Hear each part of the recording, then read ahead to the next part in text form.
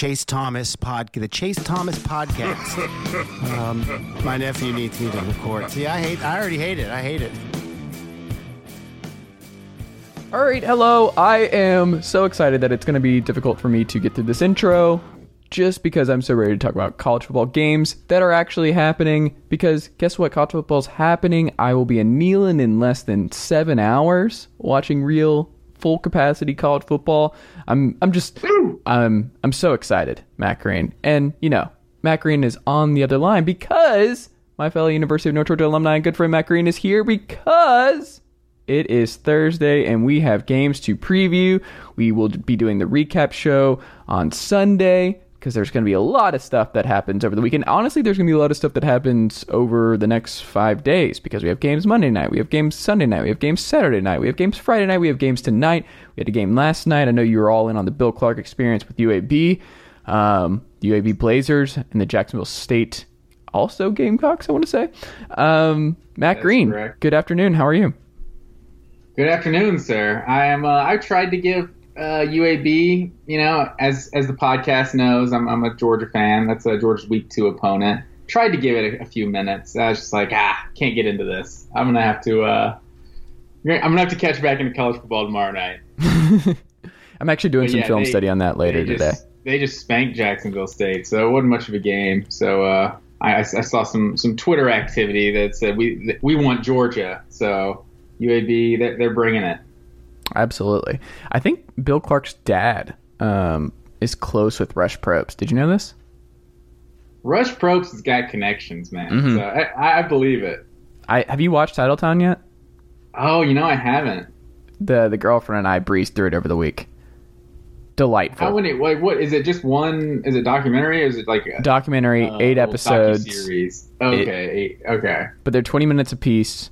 Oh my goodness. It's everything I ever wanted. Her, like, the girlfriend's face when I, like, the way I would light up whenever Rush would do a pregame meeting, pregame talk to the team. Anytime that man speaks, I'm all ears. It's incredible, Matt Green. Incredible.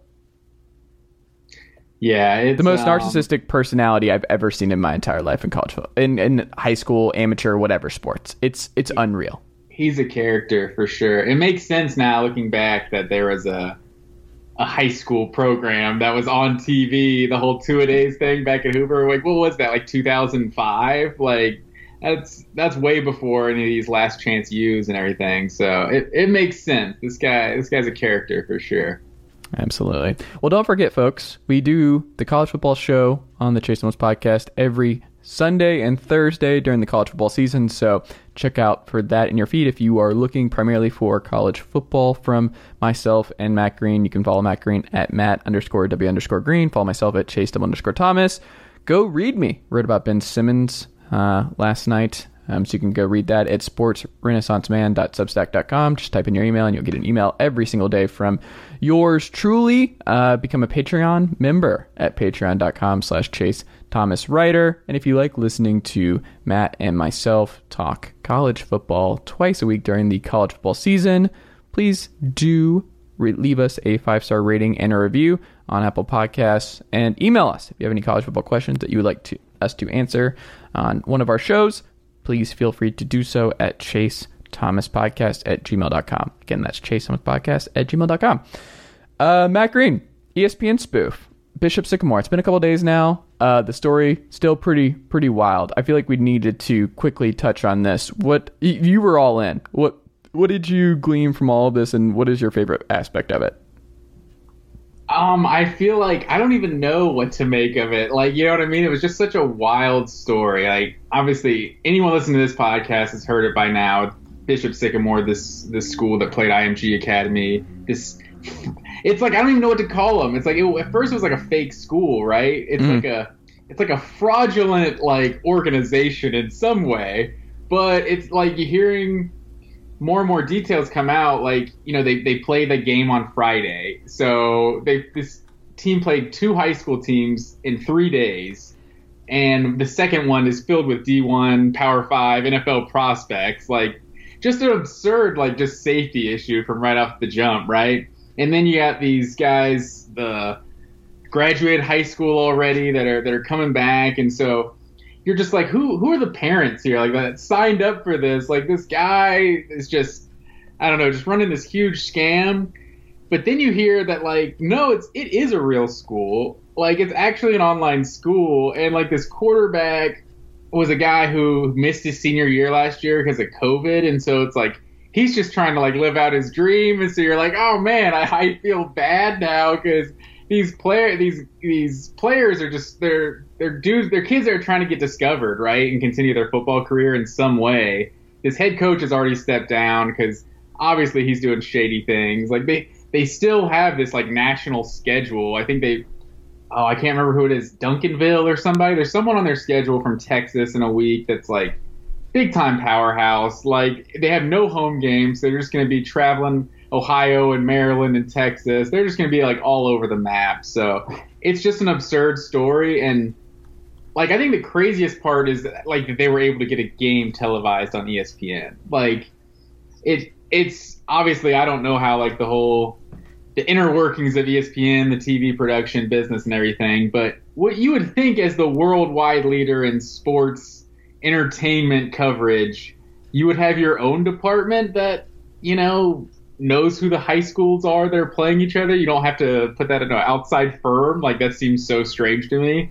Like, ESPN has their own high school recruiting rankings and everything. You would think they would have an entire branch of people that were, you know, setting up these marquee high school games, but it sounded like they were at least pushing the buck a little bit. But yeah, just a wild story, really.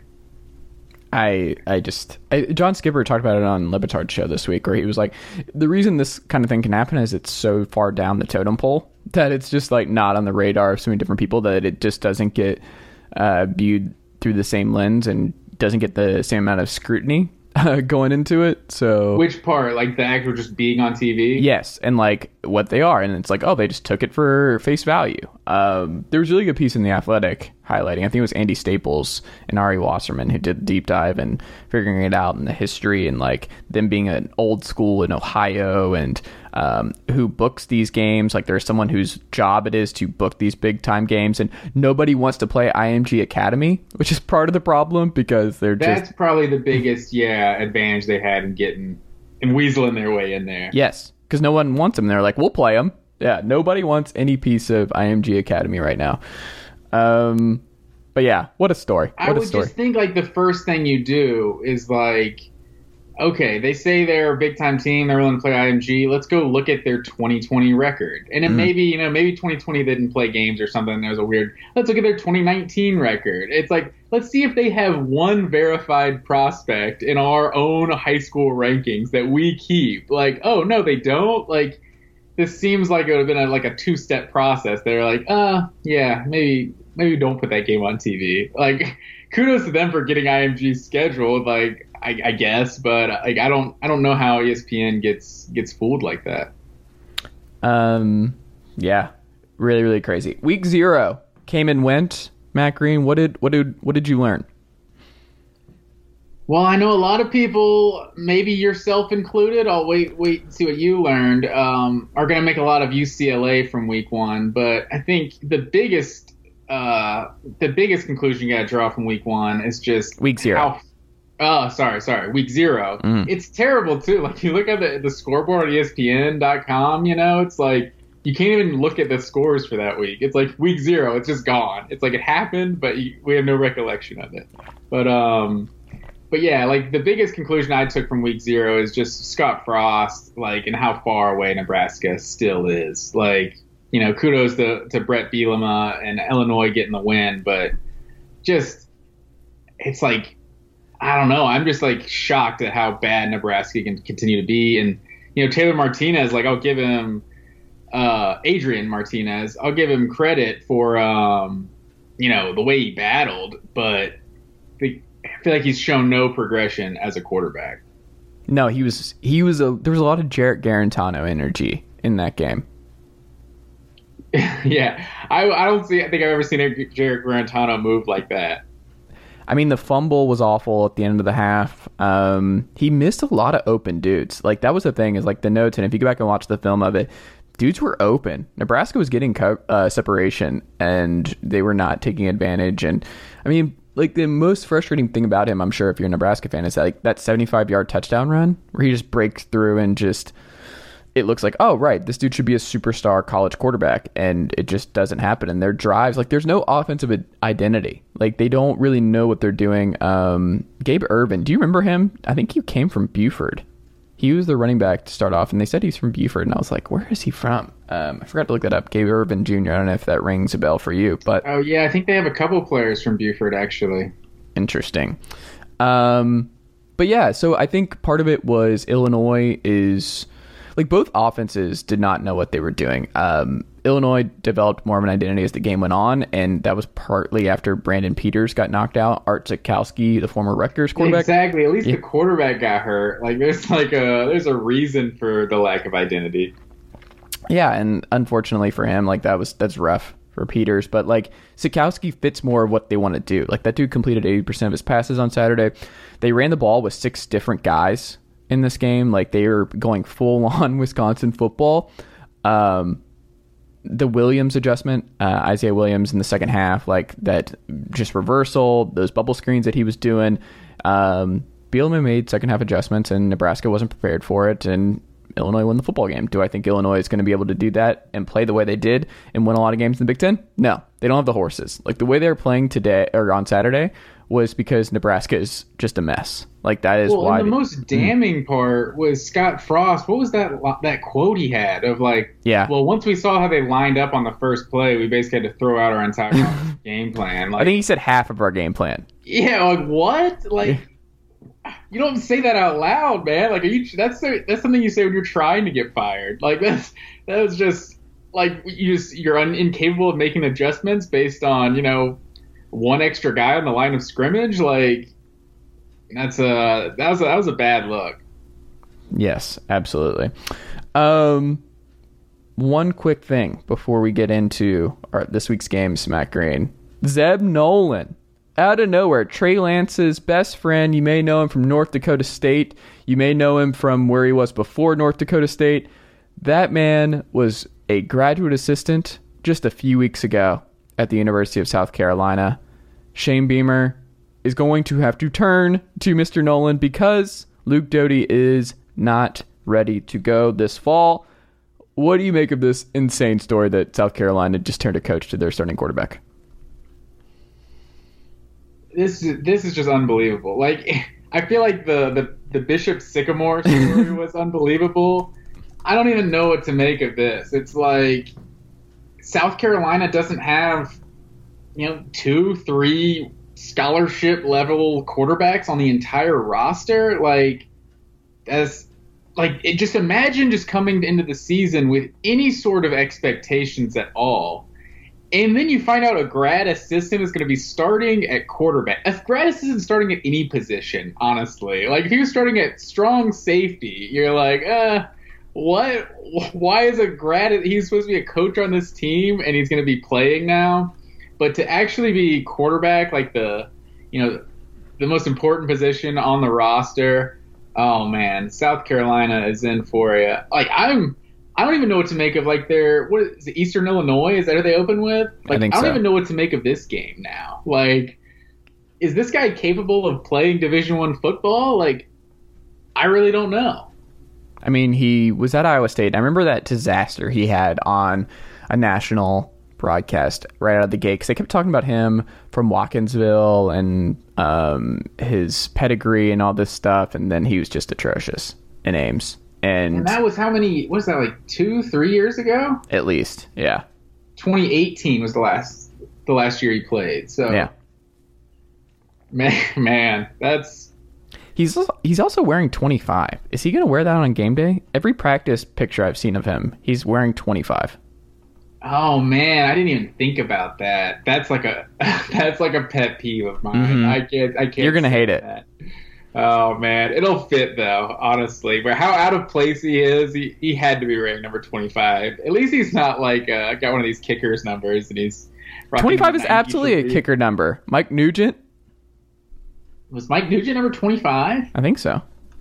That was pull that out of nowhere. But most kickers, I feel like 93, 95. Like, what number was Rodrigo? 99, right? 98, 99? 98, that's right. You should know this, not me. Why are you putting it to me?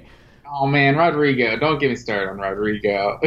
Oh, Mike Nugent was 85 at Ohio that State. Seems like the kickers are usually up there. Like, I thought he was 25. He's 85. Rocking like number 2. It was like, who let the kicker get number 2 over here? Like, that's a prime number right there in college football. Yeah, 85. I was thinking 25. All right, Matt Green, we're going to take a quick break to hear a couple messages from our sponsors today, and then we got games to pick.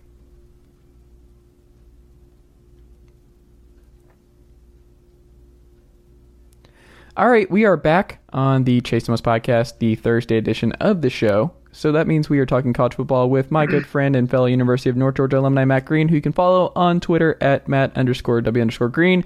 Matt, where are we going first?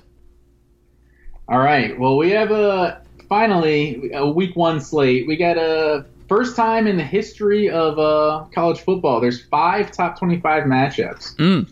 So that'll be, and then we got a great Thursday slate. So we're just gonna start it off with the big one. This is game of the week: Georgia Clemson in Charlotte. Clemson opens as a 3-point favorite, although I think they opened at like a 4.5-point favorite. It might be down to like 2.5, according to a lot of people. But the spread we got it at as 3. So what do you think about Clemson coming in as a 3-point favorite? Lock it in. Clemson wins and covers. Lock it in. What do you think? Where do you think Clemson has the advantage? I think they had the advantage with what we're going to see with pressure with JT Daniels. Like, I am so curious because he was not good under pressure last year. I am so curious to see what happens with this offensive line where JT, I don't know what kind of chemistry he has with these wideouts right now. Like, Gilbert's gone, Pickens is gone. He's going to be working in new guys. Like, they're going to maybe try and run the football a bunch. I'm wondering what Todd Monken's going to kind of do to go against this Clemson front, because the Clemson front is going to be vicious, and it's going to be the most dominant front that Georgia plays in the regular season this year. I'm also wondering with Tyke Smith being out, like, who's going to be matched up with Amari Rodgers? Like, I don't know who that's going to be. I'm concerned about Georgia's secondary. I think they're going to get lit up a little bit in this game. DJ Uiagalelei is going to take chances, and I think they're going to go downfield, and they're going to see what they can do on that front. Does Jordan Davis have a big game? Does he get through this Clemson offensive line, making it tough for them? It's possible. I'm also curious what Clemson tries to do with their game plan, because I don't think they're going to be able to run up the middle on this Georgia defense. This defense is legit. It's probably the best defense in the SEC. However, they do have weak points, and I'm curious to see how Will Shipley gets involved. Like, that dude is going to be a superstar, probably Heisman candidate in 2 years or less in Death Valley, but he's going to be somebody I think DJ looks at out of the backfield. They're going to get him involved. I believe in the continuity and the explosion and what we saw from DJ last year more than I believe in JT at this point in time on a neutral site. The questions in Georgia secondary, and I don't know who's covering Amari Rodgers. Who is going to stop the explosive plays in this game? Does DJ get time? Does JT have enough time to find guys deep to do the stuff that he needs to do? I have my doubts. I just think the advantage lies with Georgia, or lies with Clemson rather. See, I think one thing you touched on, I think the interior of Clemson's offensive line sounds like the biggest weakness on their team. And I think that also coincides with Georgia's maybe biggest strength. I think Georgia's defensive line is just going to be, this is going to be the best defensive line Georgia faces all year, but it's also going to be the best defensive line Clemson faces all year. And I think, for sure, if Georgia completely neutralizes the running game, I think the secondary is without a doubt Georgia's strength. But I think when, under Kirby Smart, it's just, it's kind of like Dan Mullen with quarterbacks. It's like you just kind of tend to trust what Kirby's going to get out of the secondary as a unit. That 2017 team had, there was no NFL players on that starting team. That team almost won a national championship. In that secondary, there was no NFL players. So I kind of trust Kirby's ability just to kind of get the most out of the secondary. And I think if one of the teams is going to be able to do anything in the running game, I think it's going to be Georgia. I think there's questions on both teams' offensive lines, but Georgia is just loaded in the backfield. And Todd Monken's offense, I think, is what many Georgia fans want to see. I think and I think a lot of people around the country don't realize necessarily how different Georgia's offense was because the production was just terrible. But like they were scheming guys open in a lot of games last year and using James Cook better than he's ever been used in his career. And I think it's just with how bad the quarterback play was last year, it just overshadowed everything. But one thing I think is interesting about this matchup that, I mean, 6 months ago, what were we saying about this game? Like, this was like game of the century type stuff. You know, like there's just so much hype around this game. And it seems like every week we get closer to this game, the common talking point you hear around this game is how it's not important. I feel like I'm hearing more and more this game's not that important, you know? Oh, Georgia and Clemson can both lose and get to the playoff. Like, that's true. But I feel like it feels like the magnitude of this game is being minimized, where I feel like this is still the biggest game that's going to happen in college football this year outside of the SEC championship.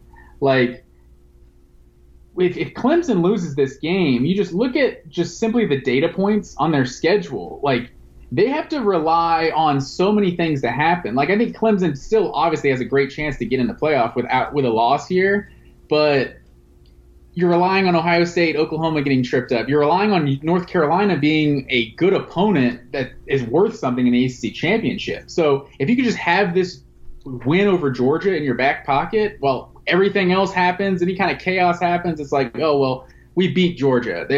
If Georgia goes and runs the table and wins the SEC, it's like Clemson has that win. Like, it's just an automatic. And then the same can be said for Georgia. Like, if Georgia trips up and loses to Florida or even loses the SEC championship to Alabama, like, to have that win over Clemson in your back pocket is just huge. So I don't like how I feel like people are kind of minimizing this game. But to get to the picks, I'm going Georgia plus the 3. 31-26 is my score. So the next one, keep it moving. We got Thursday night, Boise State at Central Florida. Central Florida is a 5.5-point favorite. I'm taking Central Florida all day in this one. I've gone back and forth on this so many times. This is the hardest one to pick for me of the pick'em. Okay. I feel like with Dylan Gabriel and the just the transfer portal alone, like they just got so many guys in the transfer portal from Power 5 conferences. Like, I think you got like 4 or 5 Auburn players alone. Big Cat Bryant. Yeah, and who's the receiver? The one guy that wasn't still Nate Craig Myers, I think is his name. I think he was like a Western Kentucky transfer, but a former Auburn player, and that wide receiver as well. But yeah, I think UCF, it's just got more talent, and Dylan Gabriel, I'm a believer at home too. Like it's going to be a rowdy environment. I think I like him to win by at least a touchdown. Ooh, I just think this is going to be the most fun game to watch. Like, I think there's going to be a bunch of passing. Like, there's going to be elite quarterback play with Gabriel and Hank Brockmeyer. Like, I'm very excited to see these two go head to head. This offensive line at Boise's good. They're going to be really good. Brockmeyer's going to have time. I think Avalos will be good. What is the spread? What is it? 5.5. Give me Boise to win and cover. Boise win outright. I think it's going to take some time. I think the one thing that's true, tried and true, and I think UCF fans have to deal with this. This is going to be part of the problem. This offense is going to be worse than what Heupel had. Like, Heupel was an offensive genius. He is somebody who's just had success everywhere he's gone. Gus is the opposite of effect on quarterbacks. Like, Dylan Gabriel is not going to be a Heisman candidate on Gus's offense. Like, that's just not going to happen. He's going to take a step back. I don't know. I think they're going to run the ball a little bit too much, and they're not going to do the stuff that Dylan Gabriel excels at. Give me Boise. I trust Boise more. All right, and can I just say, this is what Thursday nights should be. I'm just so tired of the NFL on Thursday nights. These are the kind of games we need every week on Thursday nights. Like these low key, like two not even ranked teams, but it's like it's going to be an awesome game. And then the next one we got tonight is Ohio State goes on the road to Minnesota, and they are a 14-point favorite. I think Ohio State's got the best wide receiving core in the country. I think yes, C.J. Stroud is going to be a star. I just don't know if he's a star tonight. Like, I don't know if game one, first start of his career, he just hits the ground running. And I think a lot of overreactions are going to be made to 2020 results, and I think Minnesota might be one of those. I think they had a great year in 2019, and I'm not selling PJ Fleck, and I think I'm not taking Minnesota to win, but first game of the season, rowdy environment, and just, brand new quarterback for Ohio State, I think they can keep it within 14. I think this game feels like one of those that's going to be 17-17 going into the half, and then you're just going to see Ohio State, just the better team, win out. But I think Minnesota's going to give them a game for a while. What is it again? What is the over-under? 14. Oh, man. That's high. Yeah. I give me Ohio State to win, but Minnesota to cover. All right. Tanner Morgan, the veteran, like you said, I think it's going to take some time getting acclimated with CJ Stroud and building chemistry with this wideout group. But also, I could see this being a blowout depending on what our man looks like in the backfield. Like, we were big Trey Sermon guys in this podcast, but it's not going to be Master Teague in the backfield. Do you know who is going to be leading this team in carries this year?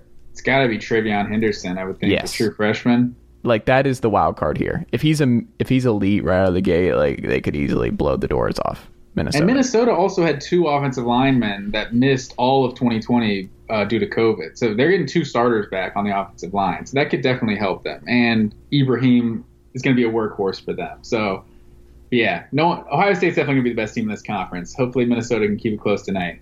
And let's make it clear, because this is going up tomorrow. We're either going to look like clairvoyant geniuses or losers. So just keep that in mind. So when you're listening to this on Friday, Saturday, before the games, just be like, oh, they called these. Good for them. We should have just started talking about it past tense like it already happened. Yeah. I don't know if I can do that. So then Friday night, we got North Carolina going on the road at Virginia Tech. Going to Blacksburg, and North Carolina's a 5.5-point favorite. I went back and forth with this game for a while. Last year's game was a close one. It was a shootout in Chapel Hill. But Hendon Hooker was playing in that game, correct? Exactly. I just feel like North Carolina should be better than this. And yes. Even though it's Blacksburg, Friday night, like, start the season, like, I just feel like North Carolina, if they're going to win anything, if they're going to be a contender, they got to come out and win this game by at least a touchdown, right? I think they should win this game by 2 touchdowns. So I'm a believer. Sam Howell, Tar Heels get it done. I agree for the reasons you laid out. I don't think the running game is going to be as good as it was a year ago. I think Virginia Tech will keep it close, but not that close. I have real questions about their quarterback spot this year. I am not the biggest believer in who they'll be trotting out opposite of Hendon Hooker this season. I don't know. Too many questions about Vatech, and I think UNC is not going to. They're going to be ready to go. They're ready to start off hot because they want to really challenge for Clemson this year. So give me Carolina to win and cover. All right, and then our first Saturday game, we got big noon, Penn State at Wisconsin. Just jumping right into the conference slate. I love it. Right off the bat. And Wisconsin is a 4.5-point favorite at home. Who do you like in this one? This is... Oof. Oh, man. You go first on this one. I want to hear what your perspective is. So Penn State's won 4 straight in this series, but it dates back to 2012. 6 of the last 7 actually dating back to 2007. But yeah, I honestly feel like Penn State is going to be the better team in 2021, but the way it's set up week 1 at Wisconsin, I think some people have touched on this around the country, that I think the home field advantage this year might be more valuable than it's been in the past, just from so many guys just not experiencing those rowdy road environments yet in their career. And so while I kind of think Penn State has the potential to be better this year, I'm going to take Wisconsin in the opener and to cover the spread. I'm going to take Wisconsin too for both reasons. I also, man, who do you believe in more, Sean Clifford or Graham Mertz? That's yeah, it's hard. I feel like I believe in Camp Randall Stadium. Honestly, that's really what turned it for me. That's going to make James Franklin's job very complicated very early on. Like getting Wisconsin and Auburn early on the schedule, that's rough. because if they drop both, a lot of questions in Happy Valley. But so those are two of the tougher games on the schedule. So I mean, you could see them lose both of those games and still go 9-3 or something like that. So, and I honestly, I'm probably leaning towards them beating Auburn, but that's probably a lot depends on how they look on Saturday. Yeah. Give me Wisconsin because I do have Wisconsin winning the Big Ten West this year. So give me Wisconsin. I think they start off just right here. All right. So the next one, we go to Atlanta, Alabama, and Miami in Mercedes-Benz Stadium. Alabama's an 18.5-point favorite. And this is a huge number. Like, I wonder if we're kind of taking this game for granted just because we're just all assume what Alabama is, right? Like, they're just going to come out and smash people. Like we used to get excited for these games. Like, we tried to convince ourselves that, like, Bama USC was going to be, like, a good game. You know, like, just some of these openers they've had.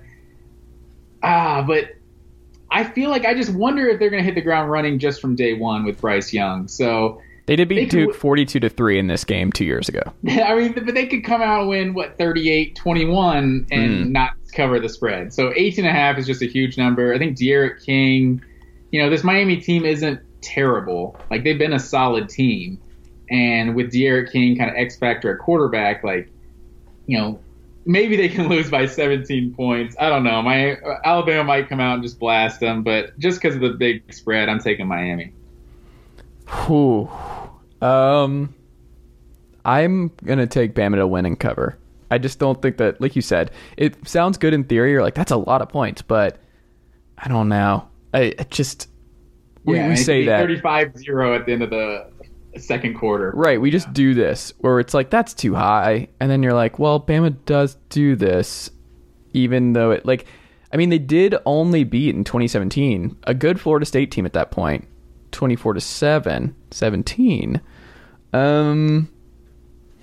Yeah, it was a good team when Francois was actually healthy. Right. God, that's brutal though. If Miami gets boat raced like that, they lose by 20 plus. So you're going Bama? I am going Bama, but I'm concerned about Miami and their trajectory if they get boat raced like that. Manny Diaz has some questions. I mean, they could get boat raced and still be the best team in the ACC, honestly. Like, you never even... Well, hold on. Clemson's not getting boat raced by Bama. They're not going to probably be better than Clemson, but I'm just saying, like, the Big 12 champion has gotten boat raced by Alabama a few times, True. like Ohio State last year, so... Okay. You can't even use Alabama as a measuring stick, really. But then moving on to your team, back to Big Ten country, we got Indiana. I was going to say, I think Tennessee plays tonight. We missed them if that was going to be on the... I'm surprised Tennessee Bowling Green did not make your... You're a Big Ten guy, let's be honest. But no, I know Iowa's your squad this year. Indiana at Iowa. Iowa's a 3-point favorite. For me, this is similar to the Penn State, Wisconsin. I kind of feel like Indiana's going to be a better team this year. But season opener at Iowa, I feel like I'm leaning more towards Iowa. I am too. Also, just that, like, are we sure Michael Penix is going to survive in this game? Iowa's defense is legit, and they're going to hit him. And he obviously missed the end of last season because due to injury, and he has not played a full season at IU yet. I think this group in Indiana is going to be good. I don't like betting on Spencer Petras, but I'm excited to see what he does against this very good Indiana defense. But I think with Goodson, they're going to get him out wide. I like the receivers. The offensive line is maybe the best in the Big Ten this year. The secondary is top notch. Indiana is not going to be able to pass on this Iowa secondary on Saturday. And I think that's going to be a problem. So Penix is going to have to do a lot of scrambling. He's going to have to do a lot of stuff for himself. And I just don't think that's the recipe for beating Kirk Ferentz. Ferentz is going to want that. He's going to make Penix make some mistakes. I think Iowa's a good team, and I think the Iowa-Wisconsin game decides the West this year. So give me the Hawkeyes to win and cover. All right, and then moving right along. Wait, who did you have in that one? I took Iowa as well. Okay. Win and cover. Into the Big 12. Another Sun Belt Big 12 rivalry we got going on. Sun Belt, I think, went 3-0 versus the Big 12 in Week 1 last year. But we got the Raging Cajuns going on the road to Texas. Texas is an 8-point favorite. And And I almost picked the upset, to be honest. Like, I feel like I won't even be surprised if Louisiana wins this game. Like, they're a good team. Billy Napier is an excellent coach. I think Texas is going to win, but I like Louisiana to keep it close. So you have Louisiana covering? I do. Dang it, so do I. You're doing the same thing? Texas I am. winning the game? All right. Hey, Casey Thompson's debut, though. Say that again? Casey Thompson's debut. I'm excited for that. No, Hudson Card. Oh, is he starting? Hudson Card is named the starter at Texas. Oh, yeah. I missed this. Yes. Big news. I didn't see this. Oh, this was 2 days. Oh, my goodness. Oh, Casey Thompson also to get playing time. Man, Hudson Card is the most Texas name I've heard since Colt McCoy. Hudson Card. And I feel like that kind of gives you, like, a little bit of excitement as a fan, right? Yeah. Like, if it's, if you come in and, the guy that's not really an exciting name, but he was already there, if he wins the job, it's like, okay, well, let's hope he can be better than he was, but you don't really know. If a new name comes in and he beats somebody out, like you figure if he's the starter, he must have been actually playing well and beat somebody out, right? Mm-hmm. So, maybe Texas has something with Hudson Card, but we'll see. Week 1, I like the Raging Cajuns to keep it close. Give me Texas to win, but the Cajuns to cover. And you talk about probably the hardest game on this schedule, Texas Tech at Houston. And Texas Tech on the road is a 1.5 point favorite. Lock this in. Upset of the week. Give me the home dog of the week. Shout out to Zeus and Maddox, Matt Green. This is what we need to put on social. Here it is. Houston. Give me Houston here. Lock it in. Done deal. Houston's winning this football game. Well, I respect the shout out for Zeus and Maddox. 1.5 points. That's not a very big dog. Doesn't matter. On the list, it's the biggest one we got. Like, give me I don't pick the pick'em. You pick the pick'em. That's what you gave me. Well, we got Minnesota. Minnesota's a home dog. That's true. But we're not having them actually win. You're having Houston win it. That's cool. I actually took Texas Tech. I feel like Houston is I don't know. They weren't great last year. Texas Tech wasn't either. But coin flip. I'm going Texas Tech. Houston's good. I like their quarterback a lot. I think they'll be a lot better with Dana Holgorsen this season. I am real concerned about the direction of Matt Wells' program in Lubbock. I am not a believer there. No Alan Bowman under center. Who won the Texas Tech job at quarterback? I already forgot. Let's see. I already forgot as well. I'm pulling it up. It's not Jet Duffy. Oh, that's right. Tyler Shook from Oregon, the transfer from Oregon. Oh, that's right. So, that could be something to be encouraged about. No, it's Lubbock. I think they're the worst team in the Big 12, not named Kansas. So give me Houston. All right. And then prime time, Fox, we got UCLA hosting LSU. And LSU is a 3.5 point road favorite. What are you thinking in this one? What was it? LSU is a 3.5 point favorite on the road. Another game Vegas has no idea what to do with it. People are going to make way too much out of Hawaii in that beatdown that they suffered at the hands of UCLA. The thing about UCLA that's going to be so interesting is they don't have to go downfield at all.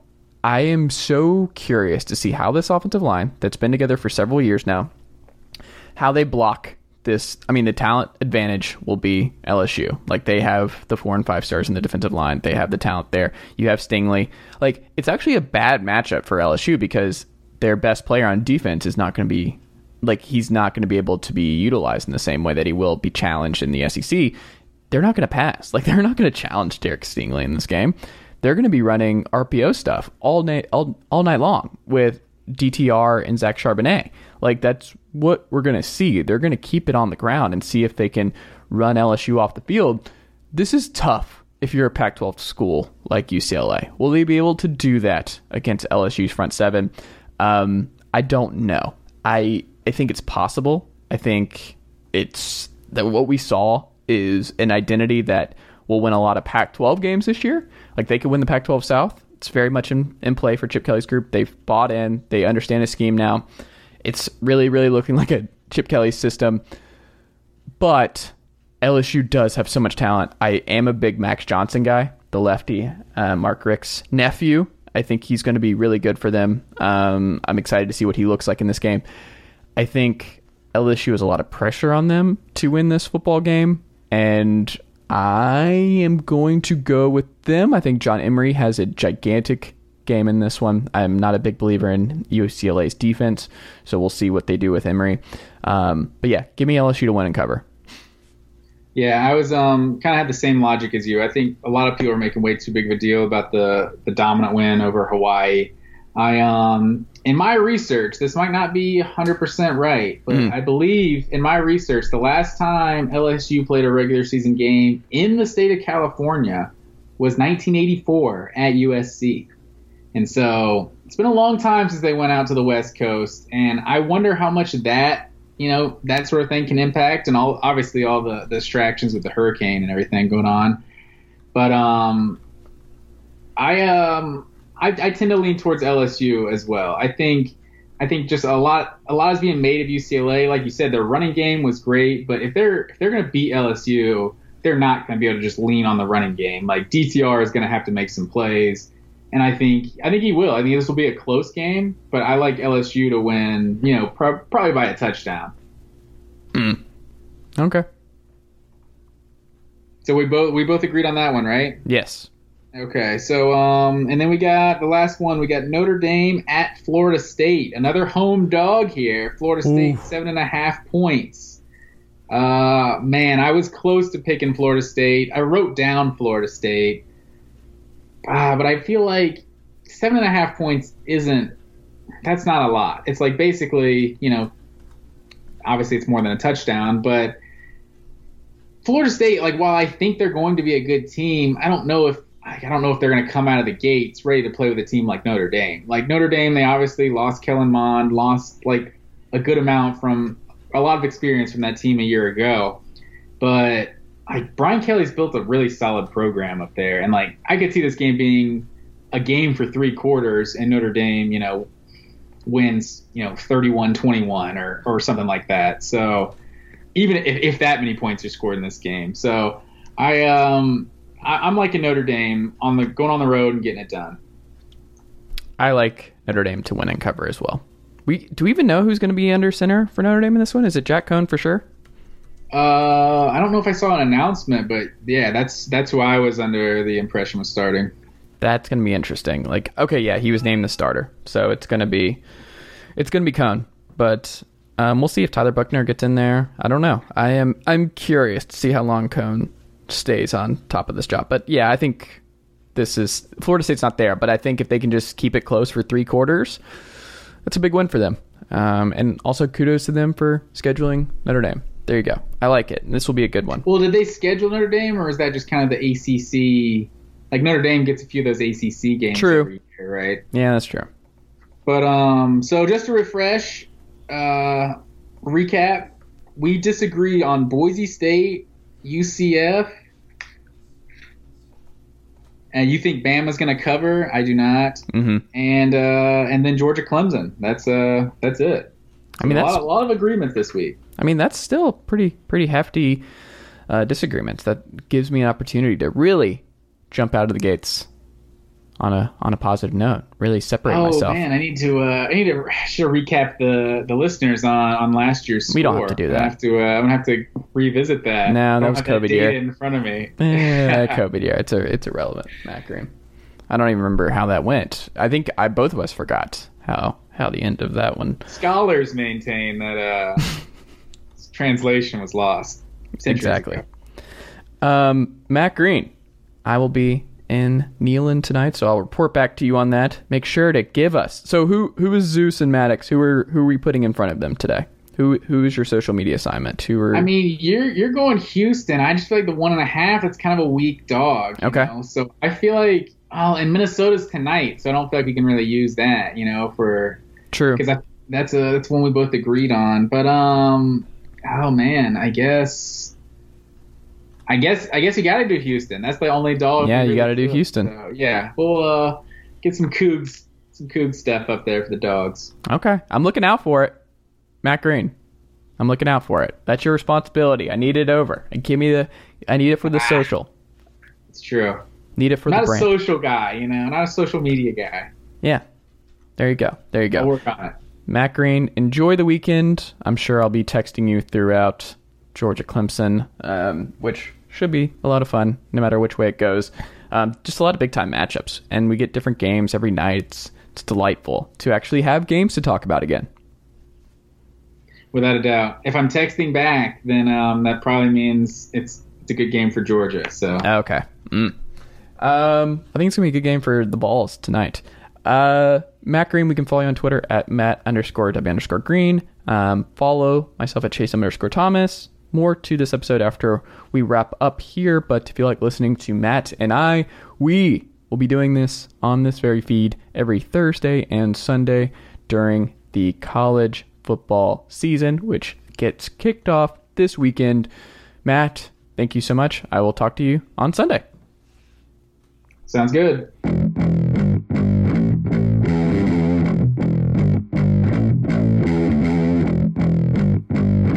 All right, hello, and welcome back to the Thursday afternoon edition of the Chase Thomas podcast, where I am still the aforementioned Chase Thomas, and I'm joined by a first-timer, someone who covers a football team with all the expectations in the world. Couldn't be me. Graham Coffey is here from Dawg Sports, a very good Georgia football, basketball, baseball, gymnastics, you name it, website. Go check that out if you have not already. Graham, good afternoon, sir. How are you? I'm doing well, Chase. Thanks for having me on. Thanks for being here. Are you nervous? 2 days out? I think at this point we've dissected this game for so long and just kind of milked every ounce of content out of it that it's taken a lot of the mystery out of it. I've watched so much Clemson film and Georgia film and dug into every possible advanced metric that I can find. And so I think at this point I'm just more ready for it to be here and to like get in the flow of the season and maybe kind of like get on the other side of this game and it kind of feel a little more normal, just because it's odd to have this big of a game in week one. Yeah, and I'm just glad that it was not at a site like Sanford Stadium or Death Valley. That would have been too much. I'm glad that it's a neutral site where we can really get that fan atmosphere where it feels like a big time. Oh no, that's not how it works. That's not what they should have done. I know I was going to let you do your spiel, but I was going to have to politely disagree with you on that, because I do think this game would be just much more entertaining on campus. Yes. Yeah, the atmosphere, obviously I think it would swing it might be the type of game where it would probably be kind of possibly swung by that home field advantage, especially for Clemson, just because DJ is never gone on the road to a full stadium, right? He's on the Dr. Pepper commercial, and we're talking about him like he's a Heisman candidate because he was a super recruit. And don't get me wrong, he's super, super talented. But the flip side of that is just he's only played 2 games, and none of those were in a normal football season. So it'll be interesting to see just what he's like even in front of 76,000 people, even if it is a half and half kind of environment. Well, it's interesting you bring up DJ's 2-game sample size, because Georgia fans are all in on JT Daniels' 4-game sample size down the stretch last year. So I would be careful, sir, when you're going at DJ Ugalehi's sample at Clemson versus JT Daniels at this point. All right. So, well, you're right. We will say, JT did at least start a full season at Southern Cal. Not that he had a great year at Southern Cal his freshman year, but he has been on the road in some of those big environments. I don't think he's going to be uncomfortable or shell shocked by being under the lights in any way. What I'll say for JT, because I've been having this this debate on Twitter a lot this offseason with all sorts of folks, and yes, the slate of South Carolina, Missouri, Cincinnati, and Mississippi State is not exactly a murderer's row, but what he did in those games, even adjusted for opponent strength, his QBR was number 4 in the NCAA for 2020. So he still outperformed the standard that the other quarterbacks were performing against those defense. For sure. That's fine. I mean, I saw more from Will Rogers down the stretch last year than JT Daniels. Like, I'm more comfortable betting on Will Rogers at Mississippi State this year and what that offense is going to look like than JT. Really? Yes, okay. I think Mississippi State's going to be good. I think the bounce back is there. They've got a lot of talent out wide. Actually, I do. If you look at Leach year 2, I mean, I know I'm here to talk about Georgia Clemson, but his year 2 bump has always been pretty significant everywhere he's been, and they return a lot of production. And I picked them, I think, to go like 8-4, maybe 7-5. I got to go back and look at my predictions I put out a couple of weeks ago for the SEC, but I got a lot of heat for that one. There was a lot of people that were like, how dare you pick Mississippi State to have a winning record? It was like, well, I think they're going to. Well, the problem with the West and picking the West is that, like, the best team in the West, the worst team rather, could be Auburn, and they go 5-7, but like would run roughshod through the East. Like, it's going to be a bloodbath. The SEC West is just. I mean, that's the problem with Arkansas. Is like I have so much optimism about Arkansas and what Sam Pittman's doing, and just Barry Odom just being a defensive wizard, and they have a lot of talent at linebacker, and you like a lot of their pieces. You like the wide receiver options. You like KJ Jefferson. You like where they're at, and then you're like, oh right, where are these wins coming from? Who are they beating? Right. Like who are they actually beating? But if they're in the Big 12, we look at them as like a top 15 program in the country. Like, they're a program where it's just like the West is just not fair to schools like Mississippi State and Arkansas, maybe Ole Miss too. But, like, it's just not. The SEC West is going to benefit so much from the pod scheduling that's coming with Texas and Oklahoma, because they just need to get out of that, because it's going to be a bloodbath for those. I don't want to say bottom tiers because it's not fair to them, but it's just it's just different when you have Alabama, Auburn, LSU, and everybody else at the top of that conference. It just makes it, and Texas A&M, it's not really a fair fight year over year. No, 100%. I mean, Arkansas, I think it was last year with the 24/7 Sports talent composite. You know, they were like the 24th best or 23rd best recruited roster in college football. Yep. And they probably had, you know, the worst or second worst roster in the SEC West. Like, that's crazy to think about, right? They have a top 25 roster and they're 6th or 7th in their own division. Like, that's insane. For sure. But we'll see. Like you said, we're this is not a Mississippi State podcast. This is that you can go check out Better Than Average. Friend of the pod, Matt Wyatt's excellent Mississippi State Bulldogs podcast. But no, Georgia. I'm just very fascinated because I wrote about this the other day of like who is going into this weekend with more just on a bigger hot seat, Kirby Smart or Ed Orgeron, and I think it's for very different reasons. I think what LSU does UCLA doesn't really matter with what happens on the field this fall for them. I think the expectations are not national title or bust. I mean, it looks like it's going to be Max Johnson, who I like a lot. I think Max showed a lot, especially in that Florida game. Athens' own Max Johnson, Brad Johnson's son. I think Mark Rick is his uncle. Is that right? Yes. Yeah. That's correct. Yep. So I think he'll be fine. I think the players, I think they'll bounce back a little bit. He's leaning back on the Joe Brady coaching tree, going back to what worked. That's probably what Ed Orgeron does best. And an advantage he has over Kirby is I would trust him to hire coordinators because he knows his limitations. Where he's like, yes. Okay. I mean, wait, so you trust him to hire coordinators, but he gave like $2 million to Bo Pelini? That's what I'm saying. That was a miss. But hey, Bo Pelini, like, he didn't even meet him. Like, that's one of my favorite stories is he hired him without ever meeting Bo Pelini. It's incredible. Well, what I'm saying is... Man. That's kind of what I'm saying here. Well, hold on. Who was the OC at the University of Georgia before Todd Monken? James Coley, who I was very critical of that hire when it happened, and I was even more critical of that hire throughout the 2019 season. Anytime you're running like a zone read draw on about a quarter of your plays, it shows an extreme lack of inventiveness. But before Coley, it was Chaney. Yes, it was. And as someone who has experienced Jim Chaney for a lot of my life, a lot of my Tennessee fans, I'm just going to go ahead and tell you, didn't enjoy that experience either. Didn't enjoy the Jim Chaney experience all that much either. Yeah, I mean, that's fair one. I do think Chaney did a much better job at Georgia than he did at Tennessee. I mean, you know, they went to that national title game in 2017. I thought he did a good job of designing an offense around a true freshman quarterback who who had quite a few limitations in his own right. If you go back to that 2017 SEC title game against Auburn, he put together a really good game plan for Fromm that just asked him to do what he was good at, which was basically like little stop fade routes on the sidelines. And Fromm was really comfortable throwing outside the hashes and not that comfortable throwing in the middle of the field, which is pretty opposite of most young quarterbacks and most college quarterbacks in general. But I thought Chaney was decent. My only criticism of him, truthfully, would just be I think he took his foot off the gas a couple times against Alabama. But I also don't know if that was a Chaney decision or a smart decision or a joint decision by the brain trust.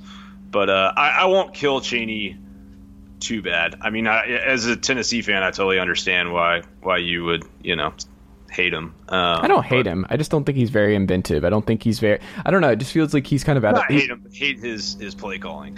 I think Georgia fans look back on Chaney with somewhere ambivalence or fondness, but I don't think there's a ton of vitriol there. No, he's no Brian Schottenheimer. That is for sure. No, he's definitely not Brian Schottenheimer. But who is, right? Not many. I think Brian Schottenheimer is. Biggest question mark for both teams coming into this game on Saturday? Okay.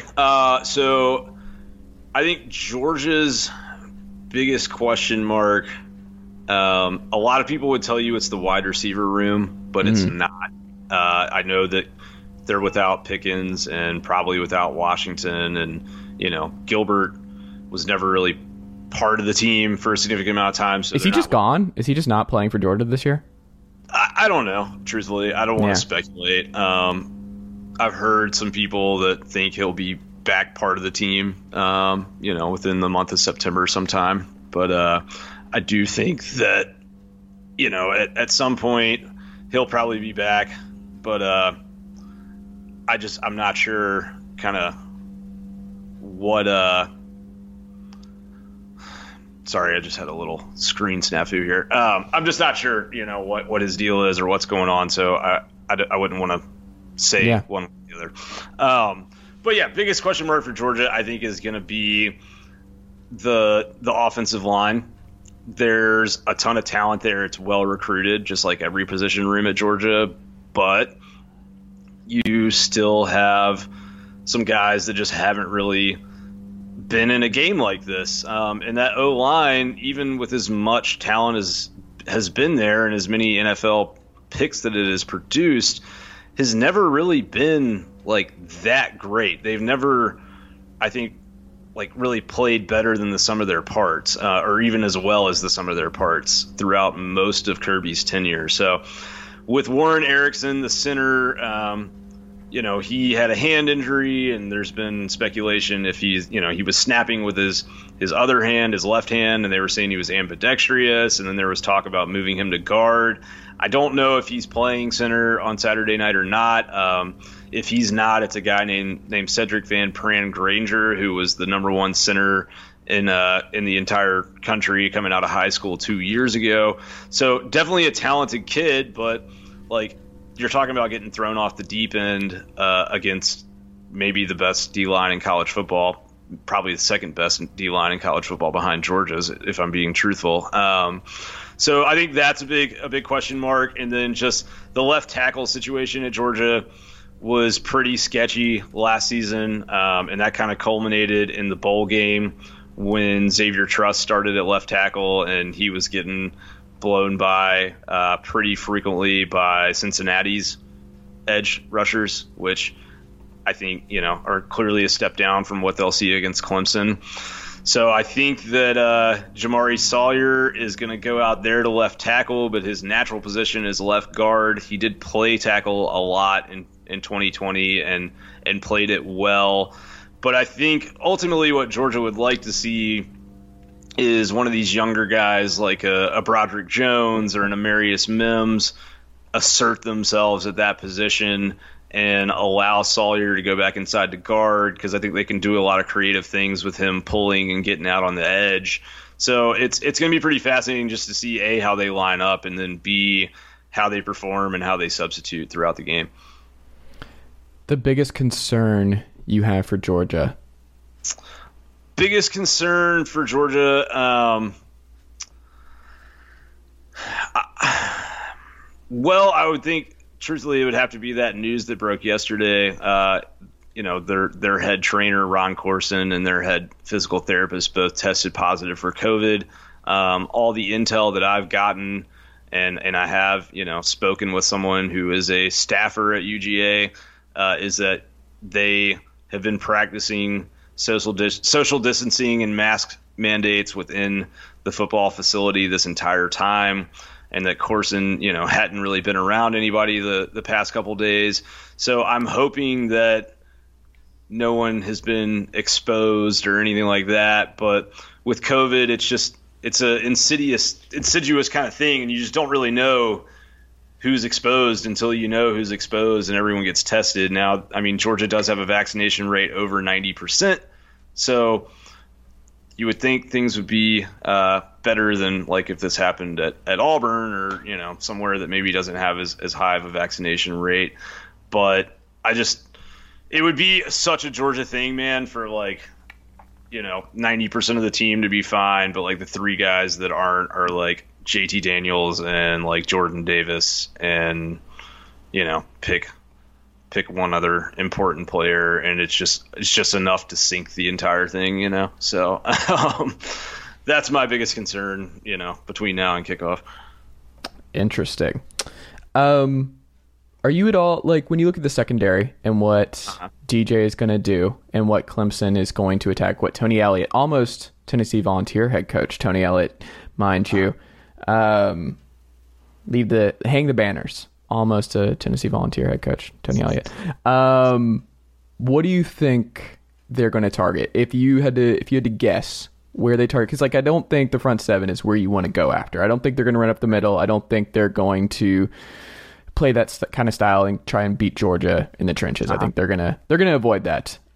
Even with some question marks at receiver, both teams, like we've mentioned, have some question marks. They have talent, but it's just uncertainty. So we'll see who breaks through. But when you think of DJ and you think of what their game plan is going to be, over the top, deep, that kind of stuff, like, who do you think they target? Is there a specific corner? Is there a specific safety? Like, who do you think is going to be targeted a lot that you're going to write down? You're going to be like, this is a weakness, and they figured it out.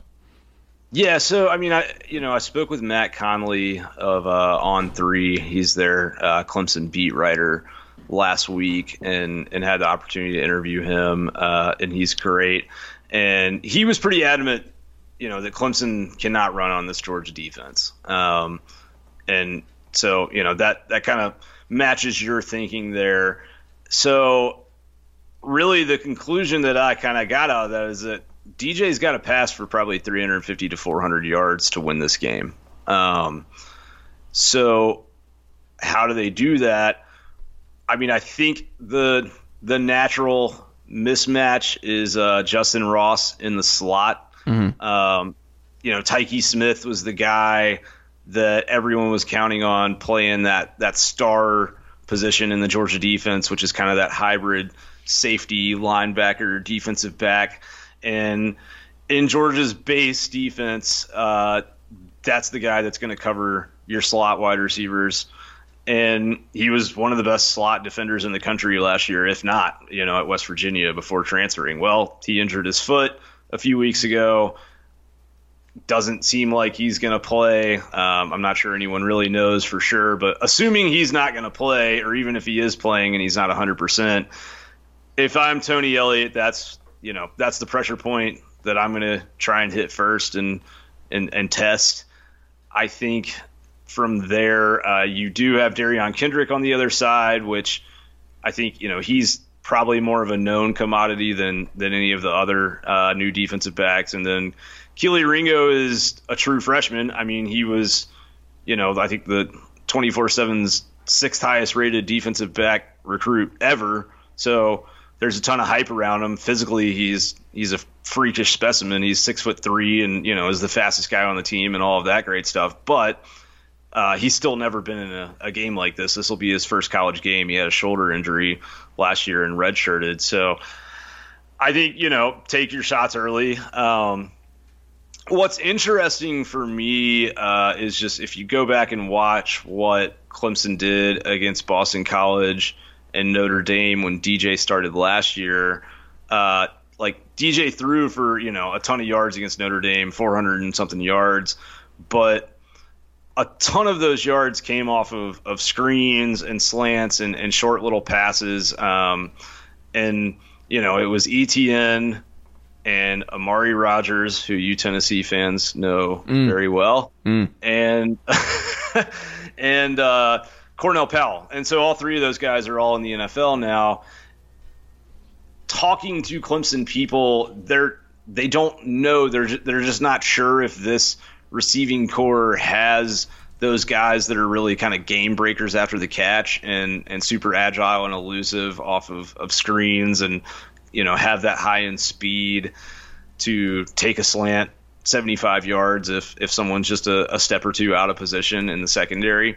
So it feels like Clemson's going to have to throw the ball downfield, and they're going to have to do it early and often. And they have big athletic wide receivers. These guys are all blue chippers, but among their starting receivers, those guys have played 6 combined seasons, and the only one of them to ever have a 100-yard game is Justin Ross. So there is some kind of unproven things on their side too. So I don't think the narrative, I think, has been like Clemson's wide receivers versus Georgia's secondary is a matchup that you can just definitely like mark in big red ink into Clemson's column, and I'm not positive that's correct. Yeah, I'm right there with you. I am very, very curious to see what happens. I'm curious to see also if Will Shipley gets involved. Like, I wonder how many packages that they have planned for Will Shipley and how much Georgia's prepping for them to throw him out there. If things are struggling and they're like, all right, we got to see what we have here a little bit in Shipley. That dude is going to be a monster. I just don't know if they're gonna get him involved against somebody like Georgia right out of the gate. I think if they're smart, they will. I think that they need to get him the ball on some swing passes, or even line him up on some little packages where he can basically just take a long handoff by the sideline with a screenplay and have some lead blocking and just see what he can do. Because like you said, he is going to be a monster, and I just think he brings a different skill set that they don't really have anywhere else in their wide receiver core, and I think they need that to win this game. And if I was them, I would test Georgia on some wheel routes and try and hit him out of the backfield on some wheel routes and see if Georgia's fixed what was really exposed as a major weakness by Florida last year. Absolutely. It's funny you mentioned Florida. Mm-hmm. To bring it back to the whole like hot seat thing, I don't think Kirby is on the hot seat. Like, that's not a real conversation that should be had. Right. But I do think Georgia, because of the way their schedule works and because of this Clemson game and where the Florida game is, and then everything after the Florida game, so much is riding on how they play here. Just because if you drop the Clemson game, you have like you just can't lose to Dan Mullen. Like, you cannot lose to Florida too. So it makes Florida a win now. And then Florida and Dan Mullen are looking at this as like, oh, we have blood in the water, because you can't go back-to-back seasons with this amount of talent and not win the East. Like, you just can't. You can't lose to Mullen back-to-back years like that. That's just where people are going to start losing it, because the talent disparity is there. Mullen's recruiting okay, but it's not the same. And if Emory Jones pops, then you're like, uh-oh, this is gonna be tight, because you did just lose last year. I'm very curious if they look at it that way, where it's like, we have to get this win because we cannot go into the Florida game with our backs against the wall, that we just kind of have to do this, because like Georgia's season is going to be very different than a lot of other programs. And this is something that I think I feel bad for my Bulldogs friends. Like, my parents, Bulldogs. Like, that's how it works. It's a house divided. Like, half my family Tennessee. All right. Yeah, so I understand this very well. Tennessee's not in this world anymore. I don't know if they'll ever be back in this world, so I don't have to worry about that. I'm just marching for 6. But when you have this much talent, this is part of the deal, where now, because their schedule is just filled with teams that they are going to be favored by 20 plus points, 15 points, these Saturdays are going to be boring. Like, Alabama does this all the time. Like, they at least have Miami and a couple other non-conference games that are going to make it a little bit more interesting this year. But, like, by and large, most Alabama seasons are extremely boring. Like, I talked to my Alabama friends. Like, they're out by the third quarter. That's where Georgia is now. Inevitability. Yes, because you've recruited so well that you're just going to stomp all these teams. Like, at least 9 games on this calendar for Georgia. They're going to stomp teams, but we're not going to remember that. So I feel bad for Kirby and these fans where he's like, I built this machine where I step on the necks of just about every team, but I've also got Clemson and Florida on my schedule, 2 top 10 teams potentially, and I've got to win those because it's all anybody's going to remember. They're not going to remember the recruiting. They're not going to remember what I've built here. It's just going to come down to how I perform in these 2 games, and you get the first one right out of the gate. I'm fascinated by all of that. Does that make sense? No, it does. It does make sense. And I mean, I agree with what you're saying. I think that you're right. Like, if Georgia, doesn't go back to Atlanta this year, then people are going to start asking some hard questions, and that's going to be fair. I mean, people should start asking hard questions of exactly, why is there all this talent and it's not being utilized? I think that Kirby gets a little bit of an unfair rap sometimes, especially with the whole, narrative around him and, him not being able to develop quarterbacks or him, being a hindrance to the offense. Like, he went out and hired Todd Monken, who I think was one of, if not the best offensive minds available at that time. And I mean, really, he wasn't available. He went and hired him away from the Cleveland Browns. But if you watch a lot of Georgia football, which I obviously do, the play designs and the schemes and just the kind of building blocks of the offense last year were so much more appealing and so much more intelligent than what you saw out of Coley and even, what you saw out of Chaney. And it was just a more mature, kind of modern NFL style offense. The problem is that Stetson Bennett and DeJuan Mathis were the guys running it for 2/3 of the season. And so, watching back tape and stuff like that, it'd be like, oh my God, well, he schemed this guy open over here and this guy open 40 yards downfield. And there's these guys wide open and these quarterbacks are either not seeing them or not hitting them. And so I think, we saw that kind of come to fruition a good bit when Daniels came in at the end of the year. You saw the program have 2 400-yard passing games, and they hadn't had a single one since 2013. So having 2 and 4 games was significant in my mind. But I think that Daniels really just kind of I think Monken is so good that Daniels probably, for the most part, on most downs, just needs to play kind of a point guard type of role and just distribute the ball, not try to do too much. You saw him kind of play like hero ball a little bit against Cincinnati when they got behind. And I think he has to avoid that on Saturday night, because when he starts running around in circles in the backfield instead of just getting rid of the ball, that's when bad things happen and, big havoc plays happen for the defense. So that's kind of my big concern. But I think this is what frustrates me just in general about, kind of covering Georgia football at this point in time, is just there's so many narratives around Kirby that are for the most part lazy. And like what you just said, I think is 100% true. So I'm not, directing that at you in any way, shape, or form. But you just see like the Justin Fields thing is still going on, or people are still talking about, his lack of desire to run a modern offense. And it's like, well, okay, if this was still 2018 or 2019, then I would agree with you. But the evidence is here that has changed. And it seems like a lot of people probably aren't going to acknowledge that until he either wins a national title or maybe wins a game like the one they have Saturday night. I think that's a big opportunity for Georgia to just get a lot of monkeys off their back. Absolutely. So how do you see it ultimately unfolding? What do you see happening here on Saturday? So, truthfully, I think that, the point that I made earlier about the wide receivers, I think is a pretty big deal. And if let's just assume that that's true, right? And that DJ does have to throw for 350 to 400 yards to kind of keep Clemson in this game and to get them into the mid-20s points-wise. I just don't know how you do that with their offensive line situation. Dabo came out earlier this week and said they're going to be rotating centers.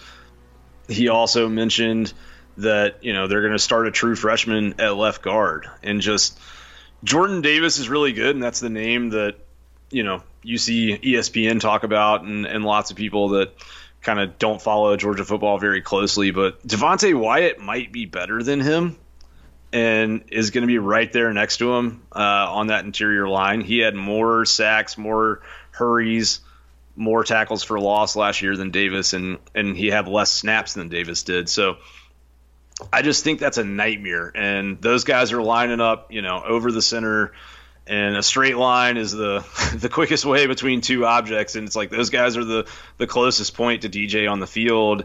And if they have to run that downfield passing attack, which I think they do, I just don't know that he's always going to have time. And so I think there's a pretty good chance that this game is a lot like the Super Bowl last year, where, Clemson has this great skilled quarterback and they have some really skilled wide receivers and lots of other, there's some wonderful players on that football team, and they're a great football team for sure.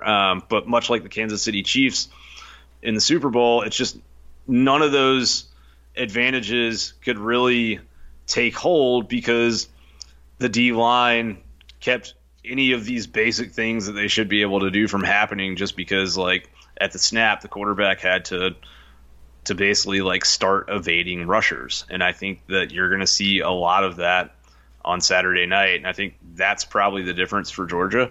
I want to be clear before I say this because I'm going to sound like a homer, but it's like I've watched film on this game. I have dug into advanced stats. I've dug deep into PFF's player grades. Like, I've consumed as much data on this matchup as I possibly can. And when Tyke Smith and Darnell Washington were first announced, when it first came out that they were going to be hurt, I picked Georgia to go 11-1 this year in our SEC predictions that we did on our show because I felt like they were going to lose this game when that news came out. And then when I kind of dug in and reassessed everything, I really just think Georgia's going to win, and I think that they could win by 10 to 14 points. And I could be totally wrong about that, but that's a doomsday scenario for Clemson when you look at the rest of their schedule. If they get boat raced or they lose by double digits to Georgia, and then they're sitting at 11-1. If they lose by 10, it's one thing. If they lose by 24, it's another. And I do think if either coach has the opportunity to tack on a couple scores and is up comfortably, they're going to do it because I don't think they want to see each other again. I think the winner of this game would love to knock the other out of the playoff. I don't think Clemson can knock Georgia out just because they... I was going to say, because all Georgia has to do is beat Florida, and they're back in the title game, and they're fine. Yeah. And then they get to play Alabama, who's probably going to be 12. I don't think it's going to be Alabama in the West. Really? Is it A&M? I do think it's A&M. Wow. I don't know. They get a lot right. They get Bama at home. They do. Their schedule is nice. I just don't know about Haynes King. I think that's going to Okay, but I see this a lot. Haynes was good. I've watched a lot of his high school stuff. Haynes is going to be fine. But, Jimbo Fisher, why are people still doubting Jimbo Fisher, quarterback developer? I'm not worried about Kellen Mond never really got much Kellen Mond was fine. And he also wasn't a Jimbo guy. Kellen Mond was an inherited person. He did not... But they had 3 years together. They did. Jameis. You can go up and down the list. Kyle Trask a McElwain guy or a Mullen guy? Ooh. Definitely not a Mullen guy. Emory Jones is a Mullen guy. This is the first Mullen guy. So you don't give Mullen credit for Trask. I mean, I give him credit, but I don't think that's in his lab. Disagree with necessarily. I'm just curious. Yeah, I think it's his lab, the laboratory of what a Dan Mullen quarterback looks like. It's Emory Jones. It's not Kyle Trask. It was more of by necessity because Felipe Franks was bad. And they needed to get somebody who could go downfield and do at least some of what Dan Mullen wants to do. So that's what's scary about Mullen is Trask was just doing the simple version of what Mullen actually wants. Emery, if he can do at least somewhat of the Trask stuff, and Trask did not have the arm and the duck stuff, and his ball sailed a lot, but good with decision making and accuracy. I mean, what do you think Florida's going to do this year? Like, I have Florida and A&M in the SEC title game this year. You do? Yes. Wow. Okay, so you're interesting. All right, I don't think Emory Jones makes it through the season as the starter. Oh no, Emory's gonna be a star. I strongly disagree. I think Emory's gonna be a star. Have you read the practice reports on Emory Jones? I'm not concerned. All right. I mean, they're just saying he's struggling to hit routine throws. I mean, he throws a beautiful deep ball. I think everyone agrees on that.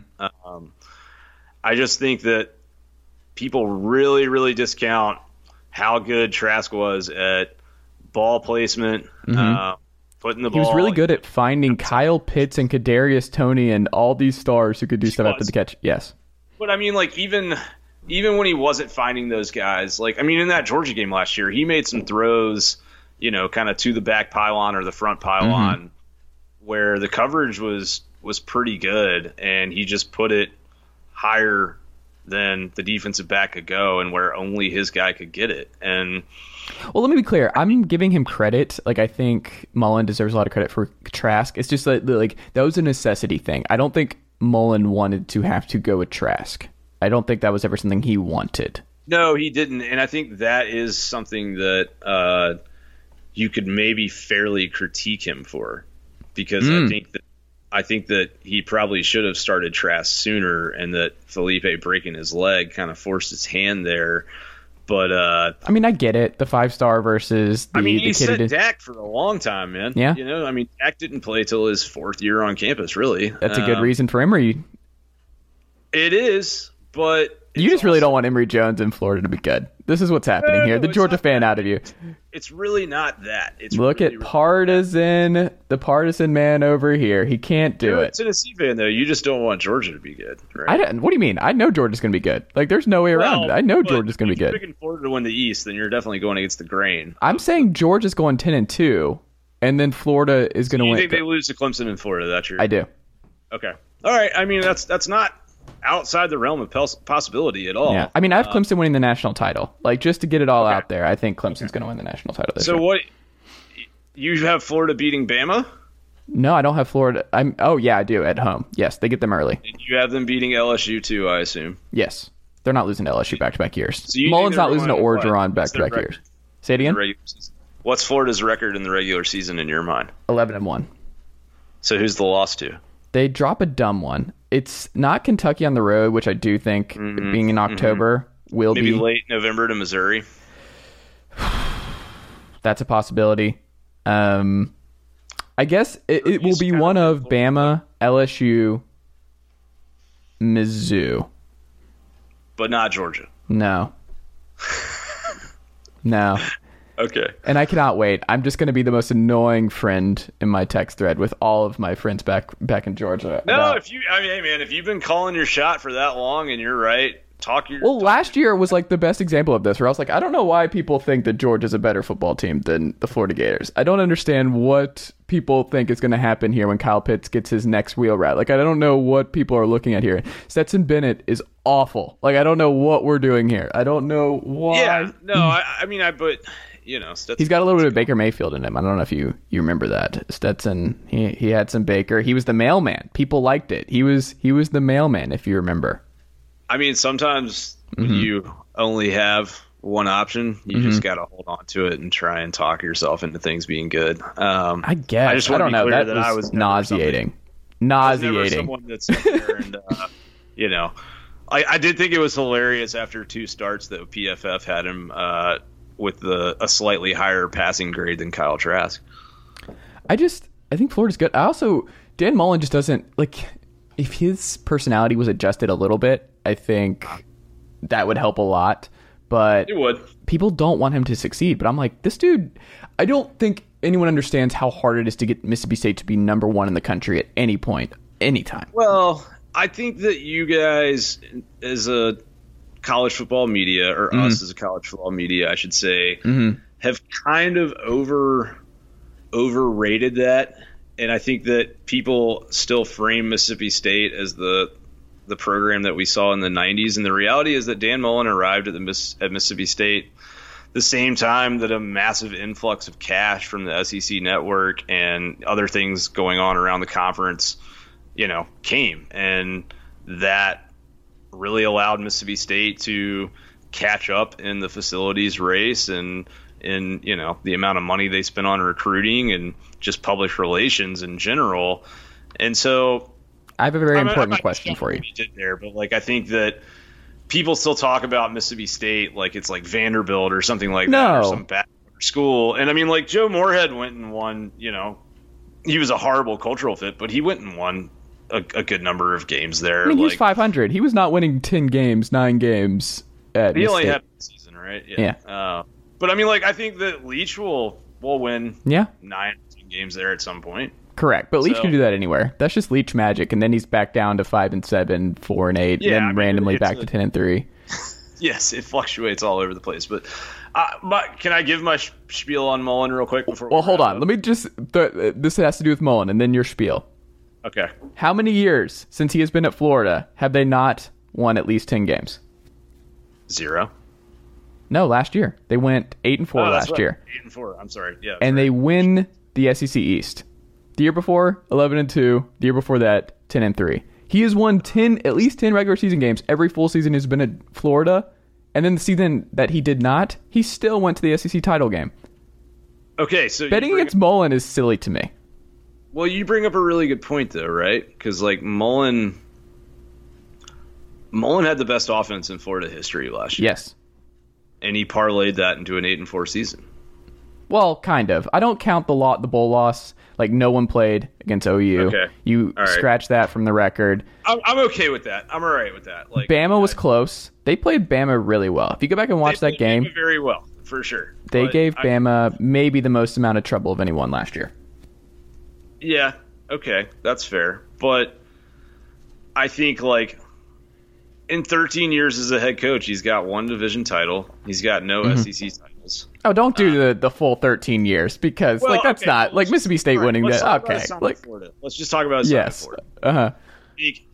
On average, he is recruiting the 6th best class in the SEC. That's his problem. Yes, where Ron Zook landed number 1 classes, and I think his unwillingness to part with Todd Grantham may cost that might happen this year based on some stuff I've heard. It might happen this year, but is it going to cost? If Emory Jones is as good as you're saying that he is, it might cost him a college football playoff appearance this year. It might. You're not wrong. On staff.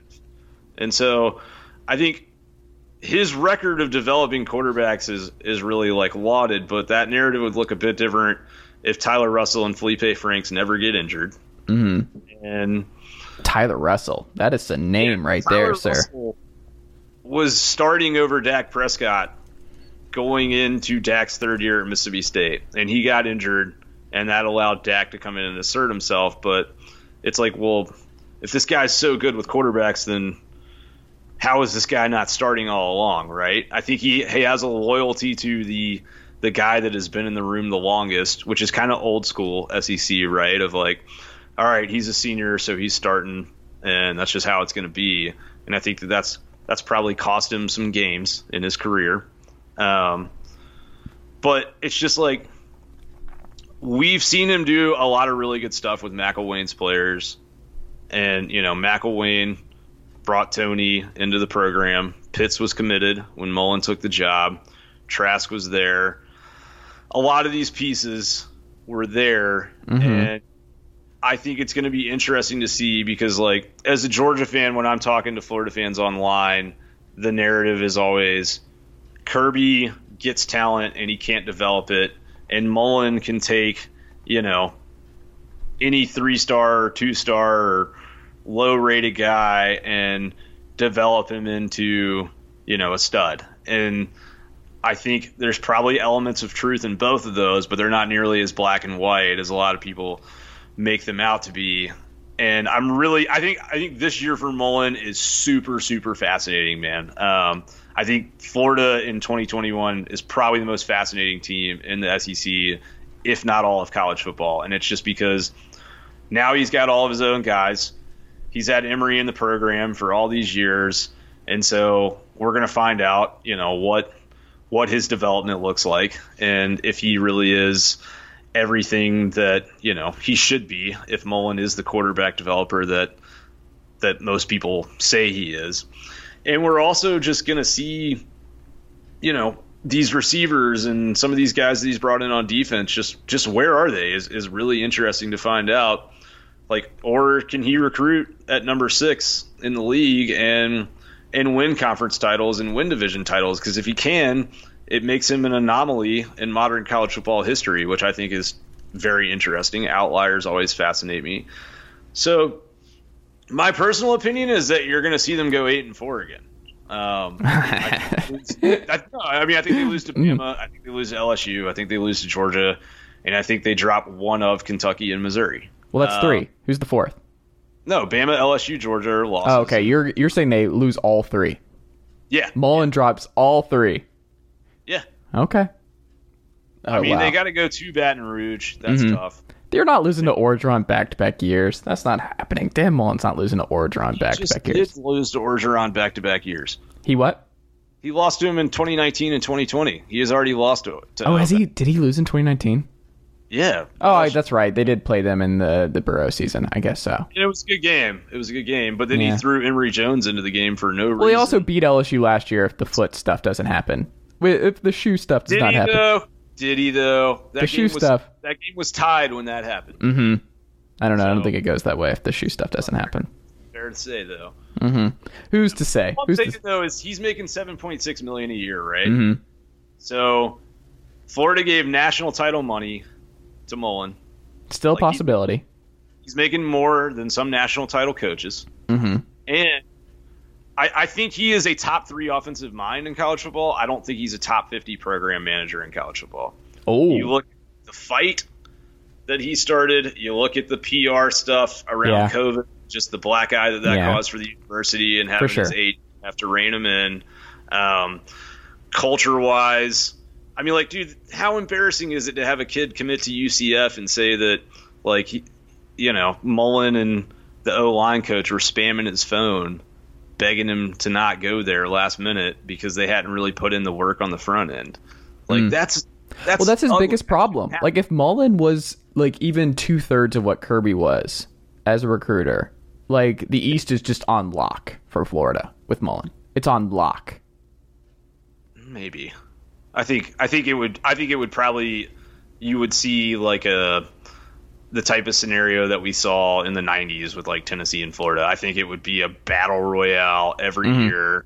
And, I think they would probably trade wins most of the time. And a lot of it would depend on, who had the more experienced or better quarterback that year. You got to remember, dude, Georgia's got the top talent composite ranking in the country right now. I don't have to remember that. I choose not to. Well, that roster's good. Mm-hmm. You can't. There's a lot of. Have you seen Tion Evans? Have you seen Cedric Tillman lining up out wide? Have you seen the Mays brothers? I don't know about you. I think I don't know. I like what's cooking in Knoxville at the moment. Juwan Mitchell transferring in from Texas. I'm higher on Tennessee than a lot of people are. Okay. Okay. Well, I don't know how I feel about that. I think you guys go to a bowl game. I think you guys, if we're allowed to. Well, yeah. Who cares, right? I think you guys should just go ahead and take your licking from the NCAA in case, on the off chance that Heupel is able to recruit well and that program is able to hit an upward trajectory. You want to be done with all of that. BS. Well, the problem is it's not going to happen anytime soon. The Arizona State stuff seems like that's kicked down the road for years. That's why they're just betting on Herm getting it done before that. Every team is just looking at it as the NCAA drags their feet. The Art Briles stuff just got settled. That's kind of the punishment, really. Yeah.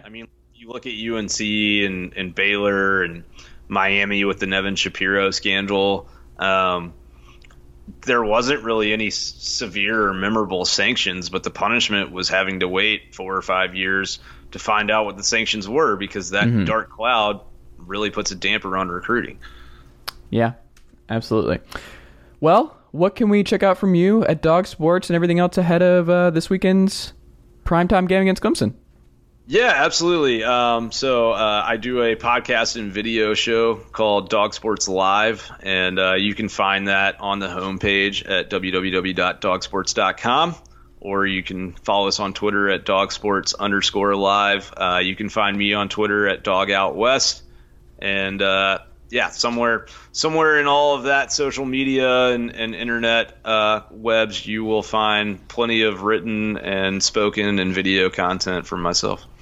All right. Well, go do that. Keep up the great work, man. Thank you so much for making the time. It was great talking some SEC. We branched out a little bit. It turned into just an SEC conversation as a whole. No, this was tons of fun. Thank you for having me on. I really enjoyed chatting with you. Absolutely. And I get to experience a nice night in Noland with Bowling Green, one of the 3 worst football programs in the country. So it should be delightful. You guys are going to put up 56, and you should enjoy it because it won't happen again for a while. Okay, that's enough. Graham, thank you so much. I will talk to you soon.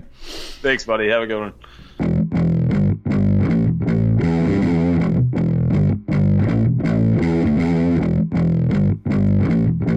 All right, the Thursday edition of the Chase Thomas podcast rolls along, where I'm now joined by Jack Sommers of AZ Snake Pit, a very good Arizona Diamondbacks blog that you should check out if you have not already.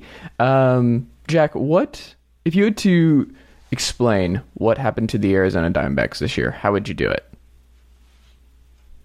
I would say that the easiest way to describe it is injuries decimated a club that didn't have the depth to deal with them. Mm-hmm. And so after a decent start to the season, through April 30th, they were 14-12 and just a half game back of the Padres in a wild card.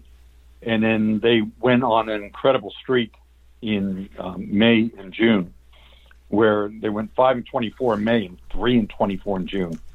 I've never seen anything like that. I've been following baseball since I was a kid, in the early middle 60s, and I've just never seen a streak like that. They had 4/5 of their starting rotation on the injured list at the same time.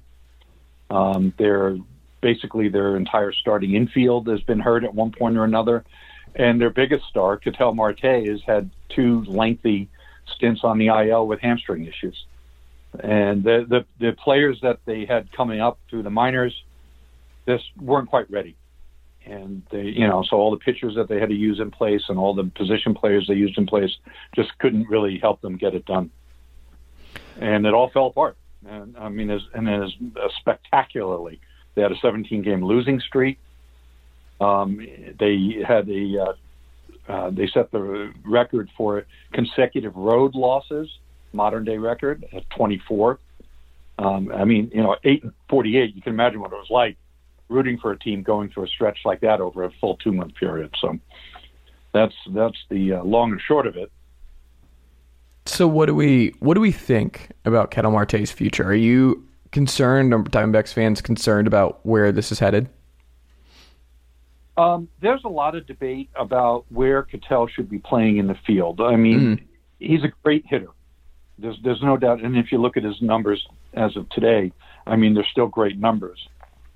He happens to lead like all of Major League in batting average since 2019, and batting average may be a passé stat in analytic circles, but it does speak to his great bat-to-ball skills. And since he beefed up, he hits the ball hard. I mean, his exit velocities are extremely high. He ranks really well in those, and the guy can hit. The problem is that he's not a very good center fielder.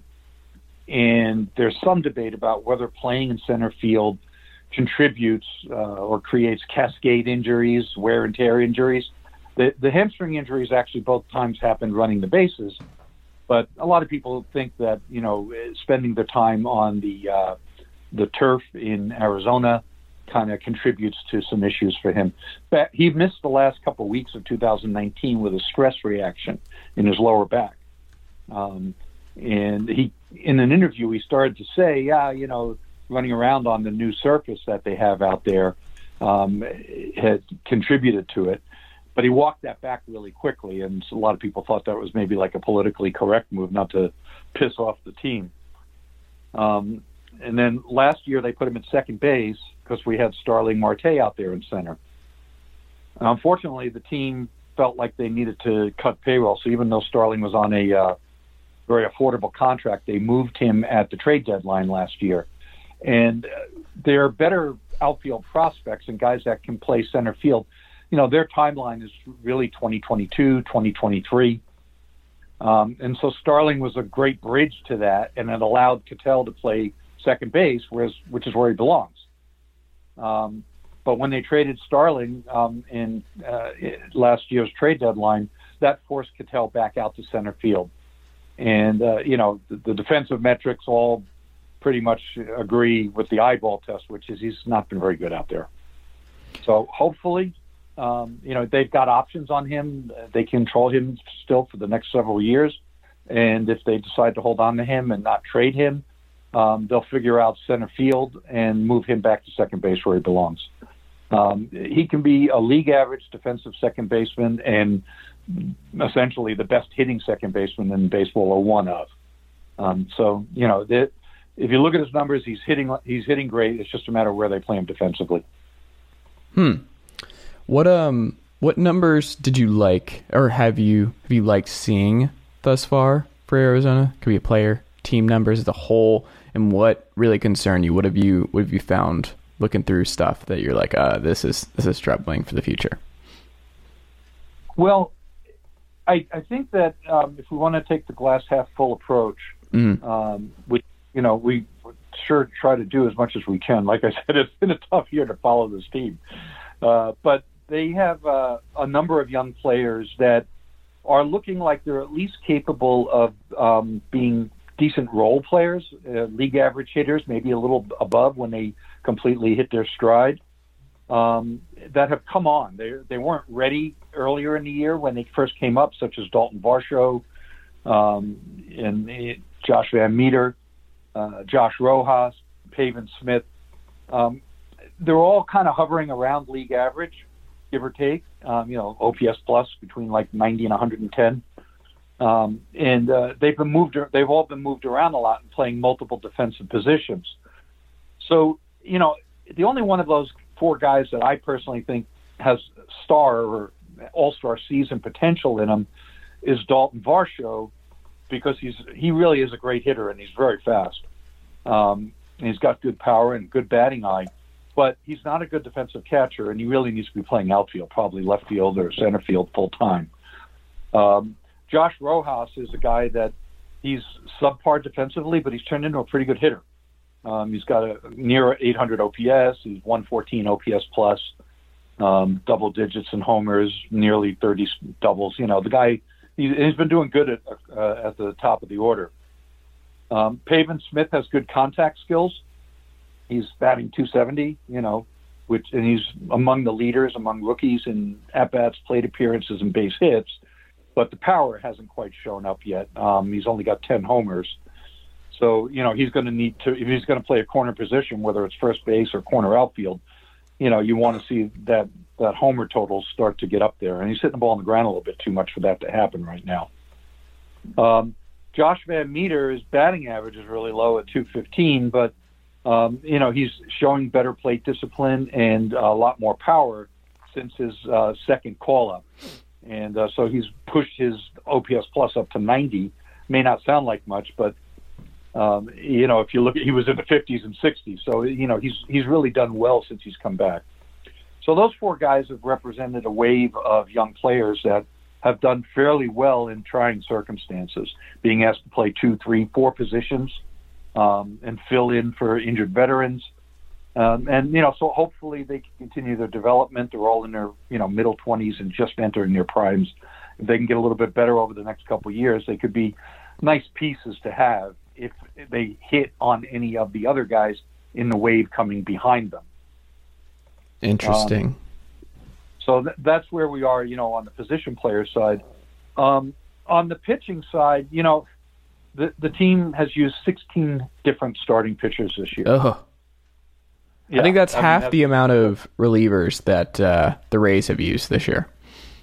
Yeah, it's incredible. I mean, like I said, Madison Bumgarner went to the IL with an injured shoulder, and certainly he's, not performed up to the level of what they were hoping when they signed him to that contract.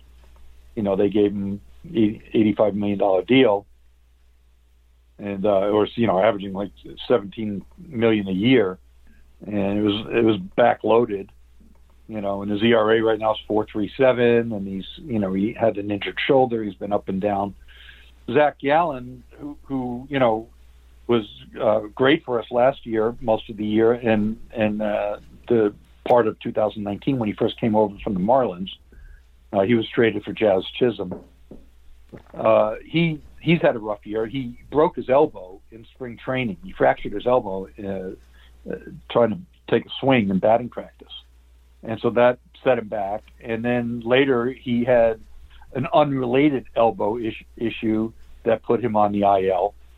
And so he's only made 18 starts and 91 innings, and his ERA is also over 4.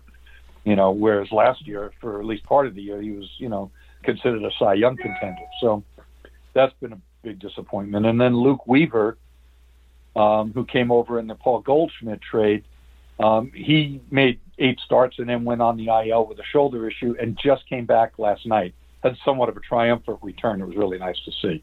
Went 6 innings, only gave up 1 run. It was a really good start. He was pretty dominant, actually. So guys like that, that they're really depending on to solidify the rotation, just fell down badly with injuries and underperformance. And the fellows that got to fill in just were pretty bad. They gave starts to guys like Matt Peacock and Jake Faria, Humberto Castellanos, Humberto Mejia. If you look up their numbers, none of them done really well. The one guy that had a nice opening start, I don't know if you heard about it from a couple of weeks ago, but Tyler Gilbert. Oh yeah, came up. He's a 27-year-old rookie. And something happened with him, correct? Pardon? Something happened with him, correct? Well, he did some sort of feat with his father in attendance, I want to say. He pitched a no-hitter. Oh, I was joking. Yeah. Yeah. So it was pretty cool. It was fun. It was funny. There were 10 balls that were hit over 95, 100 miles an hour. As with most no-hitters, there's some good fortune. But the fact is with his father in attendance, his first major league start, he pitched a couple of times in relief. It wasn't his debut, but it was his first start, and he threw a no-hitter against Padres. So that's pretty cool. He's made 3 starts since, and just kind of meh, okay. But, he's not bad. He's not a bad pitcher. He's a nice surprise. But the bullpen has been just unmitigated disaster. It's the worst bullpen in the major leagues. They signed, worse than the Phillies. Yeah, pretty much. Yikes! Depending on the metrics that you use, they're neck and neck with the Phillies for worst bullpen in the majors. Depends, if you're using advanced metrics or traditional metrics. It's all 6 of one, half a dozen the other. But they signed Tyler Clippard and Joaquin Soria as their veteran, stabilizers in the back end of the bullpen, and they both got hurt right away. Clippard missed half the season with a shoulder injury after 15 healthy years, and Soria, like a week into the season, or after 1 or 2 starts, suffered a calf injury and missed almost 2 months. And then when he came back, he was not very consistent. He ended up getting traded to Toronto at the trade deadline. Clippard's actually closing for the team right now. And then other fellows that they had that they thought were kind of young power arms, like Kevin Ginkel and Yohan Lopez, they flamed out and were terrible. And the fellows that have come in and taken their place, again, it's almost like not suitable for work, to quote their ERAs. It's pretty nasty. So, if you look at the league tables on bullpen, you'll see the Diamondbacks right at the bottom. Or, if they're not 29th or 30th in almost every key metric. And the amount of blown leads, they actually lead the majors in runs given up in both the 7th and 8th innings and combined. And it's by a lot.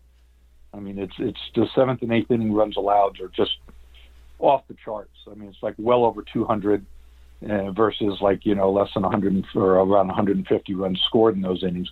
Just in the 7th and 8th innings alone, their negative run differential is over 50. So, and then on top of that, a lot of positives in Zona this season. a lot of positives in the desert. I'm a little shell shocked, but then on top of that, in the farm system, our two best outfield prospects, Christian Robinson and Corbin Carroll. Christian Robinson, unfortunately, he had some psychological issues. I guess he got into an altercation with a police officer on the side of the road, on the side of the highway. He was kind of, freaking out a bit about COVID issues and suffering some paranoid delusions. And when they tried to help him, or they wanted to put him in the car and get him off the side of the road, he took a swing at a cop. And so he's stuck out of the country right now, and he's kind of in a limbo because he was convicted, with felony assault, and he's from the Bahamas, right? And he was out of the country, so now he can't get back in. He's got a probationary sentence, but he can't come back in to fulfill the terms of his probation because he can't get a visa. So his whole, and he was like our number one power hitting outfield prospect. And so his career is in jeopardy. And then Corbin Carroll, who was our first round draft pick a couple of drafts ago, got off to a super hot start, first week of the season, and then injured his shoulder on a swing and had to have shoulder surgery and missed the year. And then our number one draft pick from this most recent draft, Jordan Lawler, shortstop, 4 games into his professional career, injured his shoulder and tore his labrum diving for a ball, and he's got to have surgery. So basically our top 3 prospects are all on the shelf. 2 with shoulder injuries and 1 with a legal issue. So that's putting a dent. We have a good farm system and it's developing. A lot of our pitchers are starting to, a lot of the pitching depth has really been pitching better over the second half of the season. We have a good young outfielder named Alec Thomas, who's moved up to AAA. He's only 21 years old and he's hitting really well. So, it's not that it's hopeless, but even where you should be, the strongest after suffering for the last few years and getting high draft picks, unfortunately, they're running into a bad luck. And then finally, the worst bad luck of all is our general manager, Mike Hazen. He's had to take a leave of absence because his wife is suffering from glioblastoma. She's got a brain cancer. Oh, no. And so he's been staying at home and working from home and working over the phone. And, the assistant GM, Amiel Sade, has had to pretty much take over the reins, of the day-to-day. Although I guess Mike is still, consulting and discussing all key issues with them. So, it's a team and an organization that's really struggled badly this year and in quite a lot of disarray. And then on top of that, the finances don't look promising either. The bottom has dropped out of the attendance, and, the rumors are pretty strong that there's going to be further payroll cuts. So top to bottom, it's been about as bad a year as this organization's ever had. They set their loss record back in 2004 with 111. They're on pace for 108 losses right now. But they do have an improving farm system, and there's some hope for 2022 and beyond that some of these young players will start to turn things around for the organization. But it's going to take time. We're going to have to be patient. I mean, it's impossible to see this team competing for a playoff spot before 2023 or 4. Oh, man. Can't. Jack. That's kind of where this hasn't been exactly an upbeat podcast for you, but there hasn't been a whole lot upbeat to go on with the Arizona Diamondbacks this year. That's kind of the bottom line.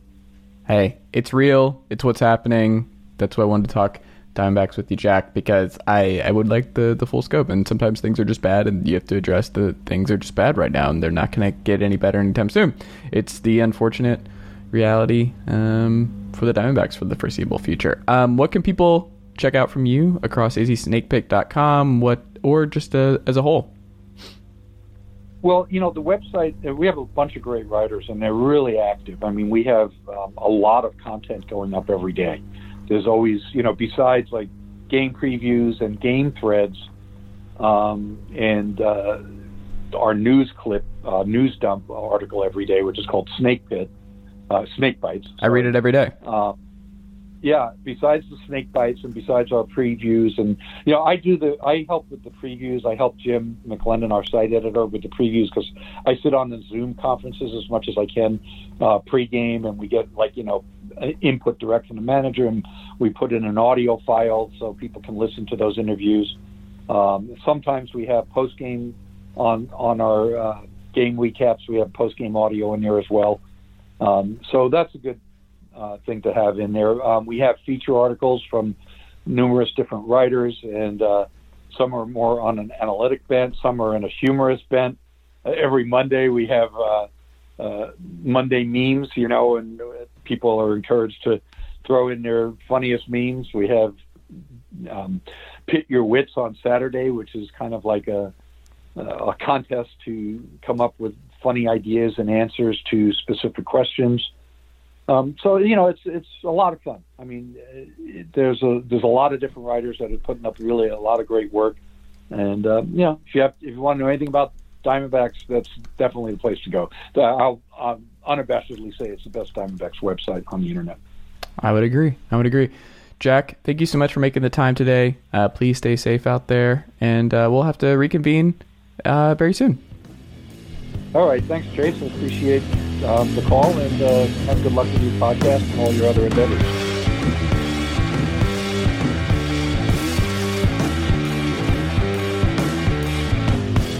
Nicely done, nephew. Chase Thomas Podcast. Hell yeah.